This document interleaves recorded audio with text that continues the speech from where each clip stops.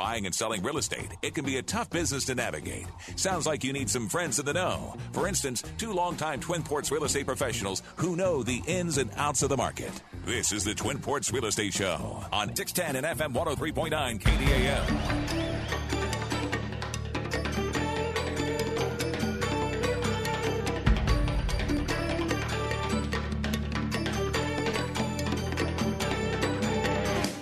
Hey, good afternoon and welcome to the Twin Ports Real Estate Show. Jim Ronding and Gary Calgary here from RE/MAX Results. Good afternoon, Gary. How are you today?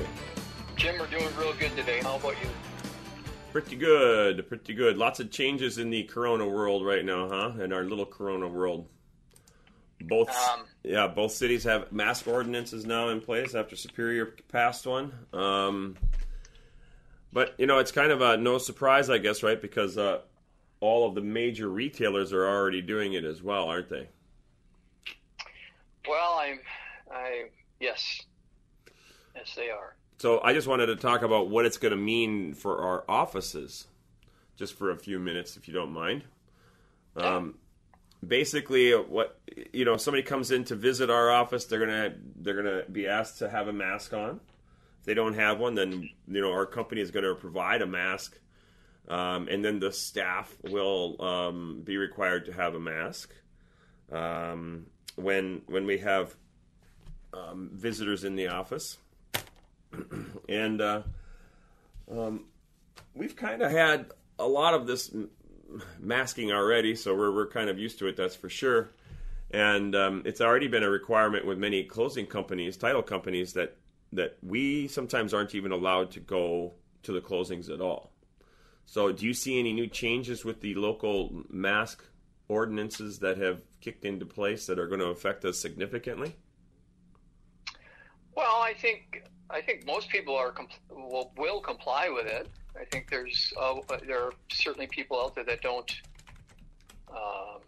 like this and don't believe in it and don't want to deal with it. And so I don't know. I think the majority of people are going to comply. I do too. I don't think we'll have any significant issues with it, but it's yeah. Yeah, well, and I think that as far as you and I go, I mean, and I think most of the realtors out there, we've been having I don't know how many masks I have in my car. I've got a couple of different kind that fit differently. Kind of depends on what you feel like wearing. The more comfortable one takes longer to put on, so I often grab the one that's a little bit less comfortable. And my brother-in-law bought me a new Vikings mask, which is pretty strong when you put it on, as far as colors and things go. But how about you? Do you have several different kinds of masks, or you just stick with one kind? No, I don't. I have what's called a buff, and we've been dealing with some of this since we go back into March. When the houses, people were requiring us to go in their house, and people were getting spooked about it. So I mean, this isn't really something that's new. The fact that this is mandated now, and right. To me, it's going to be interesting to see is who wants to comply with it and who doesn't want to comply with it, because I think there are a lot of different opinions on it, and I think some people are fine with it and some people aren't, and so I'm not really quite sure. I mean, I'm certainly, as a real estate agent, I'm not going, if somebody shows up at a house that I'm going to walk through, I'm certainly not going to say, hey, you got to have a mask on. I don't feel that's my job. And I think that if a seller wants protections with you coming in their house, they post them on our showing time, and we certainly all understand what the requirements are, but I don't think we're in any position to or to go out and say, hey, we can't show you this house because you don't have a mask on. I think it's something like I personally don't want any part of that. I think it's up to the individual to decide what they want to do, and I'm not going to enforce it. No, I know. I agree with you there, but I see that there's some houses that they're saying, you need to wear a mask in this house when you come in, and I've never had anybody kind of not respect that part of it.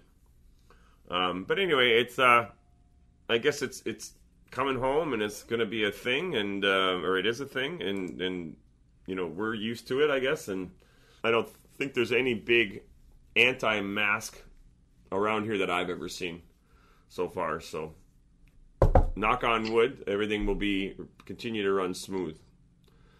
So, all right, real estate news. How is your market going these days? Well, I think the markets are strong, and I think that I think really the big story, Jim, at this point in time that we're dealing with in the real estate market, and I don't think it's local, I think it's national, are these mortgage interest rates. And I think the mortgage interest rates are unbelievable for these new purchases. I mean, I just checked everything, and as of yesterday, a 30-year mortgage fixed rate, Jim, 2.625. I know, it's crazy, isn't it? And a 15-year you can get for 2.25. And so these mortgage interest rates are just fueling people wanting to buy a house, because the cost of borrowing money is at these like historic lows right now. And so if there ever was a time to consider it, I mean, it is now. We are in this like tremendous marketplace and tremendous environment for people's buying power, and the affordability for everybody is just so much better. And so that to me is really what one of the, and this could end up being the story of the year for housing purchases, is the mortgage interest rates. And so I think that continues to be the big story, and I hope it lasts, but I know we're not going to predict anymore what's going to happen, because we certainly haven't been right. But we're usually polar opposite. But the other thing is, if you remember, we did some of the predictions at the end of 2019 coming into 2020, and they were certainly predicting the interest rates were going to go up, and by the end of this year, 2020, they were predicting that they were going to be hovering around 4%. And so a lot of the predictions that had come out at the end of the year really got thrown out the window because of the pandemic when that started in March, And so it's going to be funny to see. There were some new predictions that actually came out this week.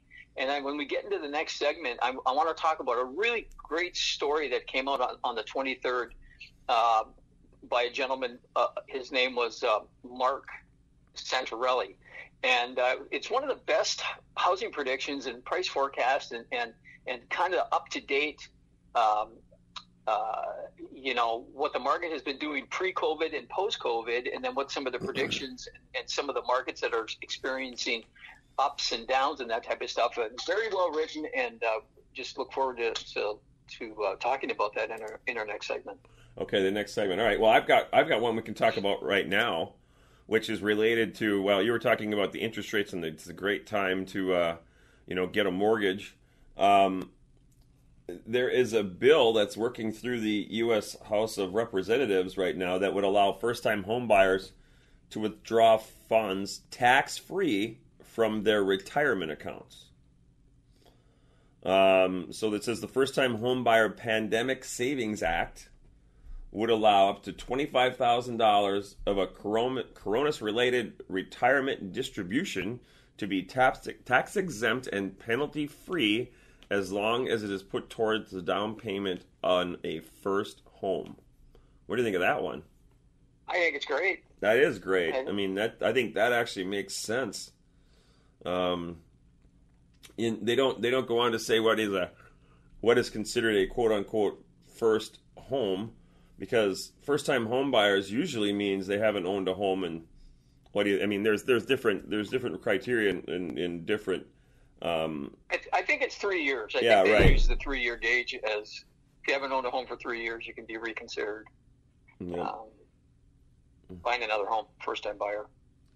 There you go. Yeah. So the bill modifies a provision in the CARES Act that provides a penalty-free distribution from an eligible retirement plan or IRA of up to $100,000 without having to pay an early withdrawal penalty. So, anyway. Would you do that? What's that? Would you take advantage of that? I think that if we wanted to, find the right house, and the situation was that we just didn't have enough money to, maybe hit that 20% down, you know what I'm saying? Then I think that's not a bad idea. My question is okay, if you're a first-time home buyer, that would kind of indicate that most of them, I mean, this doesn't say that the 3-year window is considered a new home buyer, but most of those people that qualify seem to me to be a little bit younger, and I'm wondering how much money they have in an account like that.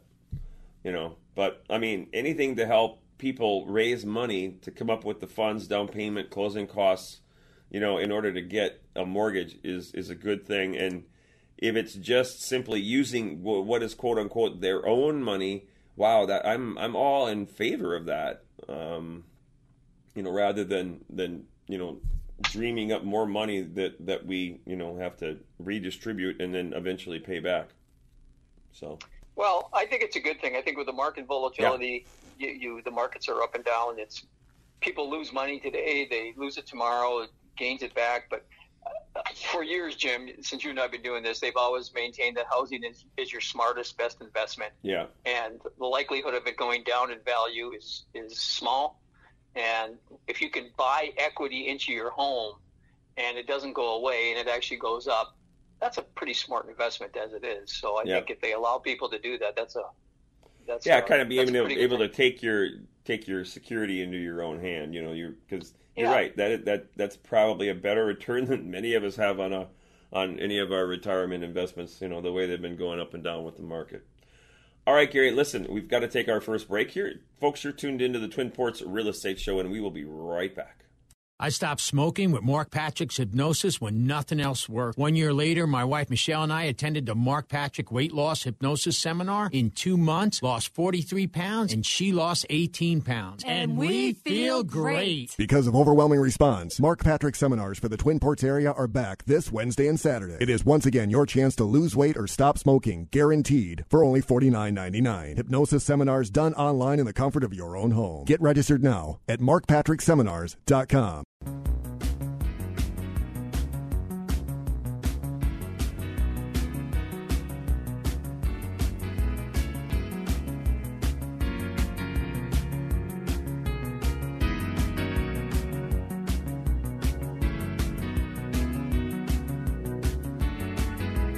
Hey, welcome back to the Twin Ports Real Estate Show. Jim Rounding, Gary Gallagher here from RE/MAX Results every week on KDAL 610 AM of your dial, and also we are at 103 what is it, Gary?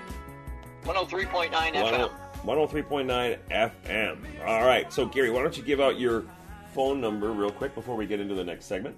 Folks, you can call or text me at 218-390-0615. Okay, and my phone number is 218-348-7653. All right, Gary, you had an interesting article that we want to talk about, and let's just move right into that. Yeah, this is a gentleman his name is Marco Santarelli. This was posted on July 23rd, and I was just going through these articles, and I came across this one, and I started reading it, and I went up, and I thought, well, geez, this is probably an older story, and I looked at the data, and I thought, wow, this is from Thursday of this week. So this is a really up-to-date and a well-written article. And it's titled The Housing Market 2020, Predictions, Home Prices, and Forecast. And he starts and goes into the fact that if we're wondering what the state of the housing market will look like over the next 12 months, especially as a real estate investor, there is some good news for you. And he goes on to say that the current fundamentals of real estate should remain strong in most U.S. housing markets for the foreseeable future, and that the housing market for 2020 has begun to show signs of heating up as more buyers and sellers return to the marketplace this past June. And he starts off his second paragraph with the low interest rates and the population growth will further increase demand for available housing.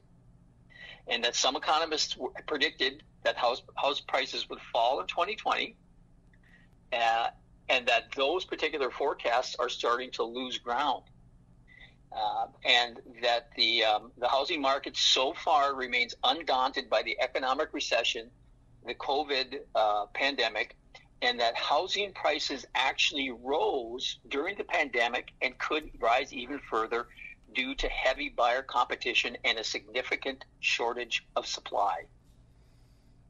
And that the median price gain in June marked the 100th straight month of year-over-year gains that we've had in our housing market going back to the end of the housing recession. So that goes back to 2010. Right. And that I thought 2011 to me was the low point of the housing market in the housing recession, but they're saying it was 2010, you know, and so but interesting that he's coming out with these predictions that this is somewhat of an overheated market that we're getting into now, and he expects it to continue. Where is he from? Well, this is the company's name is Norada Real Estate Investments. Yep. It doesn't say where he's from or who he is. Right. But, yeah, I'm looking on that site right now as we speak, and it's a very interesting site. But he goes on to talk about the trends during the COVID-19 pandemic, and from various sources, he shows that there was a home sales decline of by 15%, and that the home prices obviously flattened out, and that the original housing market forecast for this year was a decline of 1.8% in home sales, and that single-family housing starts were expected to increase by 10%. That's new housing construction. And so along, again, with the interest rates and the cost of money being so cheap, that is beginning to fuel this market. And like we talked in the first segment, the stability of the marketplace versus the stock market. Which one would you rather be in? Type of a question. And so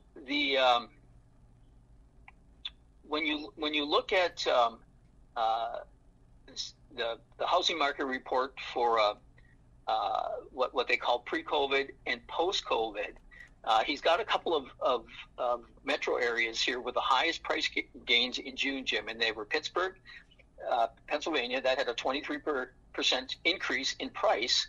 Los Angeles had a 21% increase in price, and Cincinnati, Ohio had a 16% increase in price. And the steepest price declines were Miami, Fort Lauderdale, West Palm Beach, Florida. They had just off 2.3%. Jacksonville, Florida had less than 1% decrease, and then Fort Worth, Dallas, and Arlington, Texas had just over a 0.07% decline. And so those aren't bad, you know. But then he goes on to talk about the forecasts and trends pre-COVID-19, and we talked about this earlier. And he goes on to say, with 10 years that had passed since the Great Recession, the U.S. has been on the longest period of continued economic expansion on record. The housing market has been along for much of the ride and continues to benefit greatly from the overall health of the economy. However, hot economies eventually cool, and with that, they were predicting that the housing markets would move more towards the balance. And we talked about that as well, Jim, as one of the predictions for this year, that we were going to slow up, inventories were going to increase, the competition was going to slow down, and we were going to have more of a balanced market where we had maybe like a 3 to 5 month supply of homes instead of what we're currently experiencing is around a 2-month supply. They also expected that the price was going to flatten. The overall price would flatten, and that the growth of price would slow down moderately. So, well, and there's just a couple other things in here that I thought were very interesting. I'm just kind of scanning this article as we go, and you might have mentioned this, but the median. Did you talk about the median price gain? No. So it says the national median price gain in June marked 100 straight months of year-over-year gains, which brings you back to the last recession. And then, according to Realtor.com, it's taken 4 months for the U.S. housing market to get back to the normal pace, or the more normal pace of growth before COVID-19. So I think you and I can attest that, when this first all came out, there was confusion. Who knew what was going to happen? And time is going by.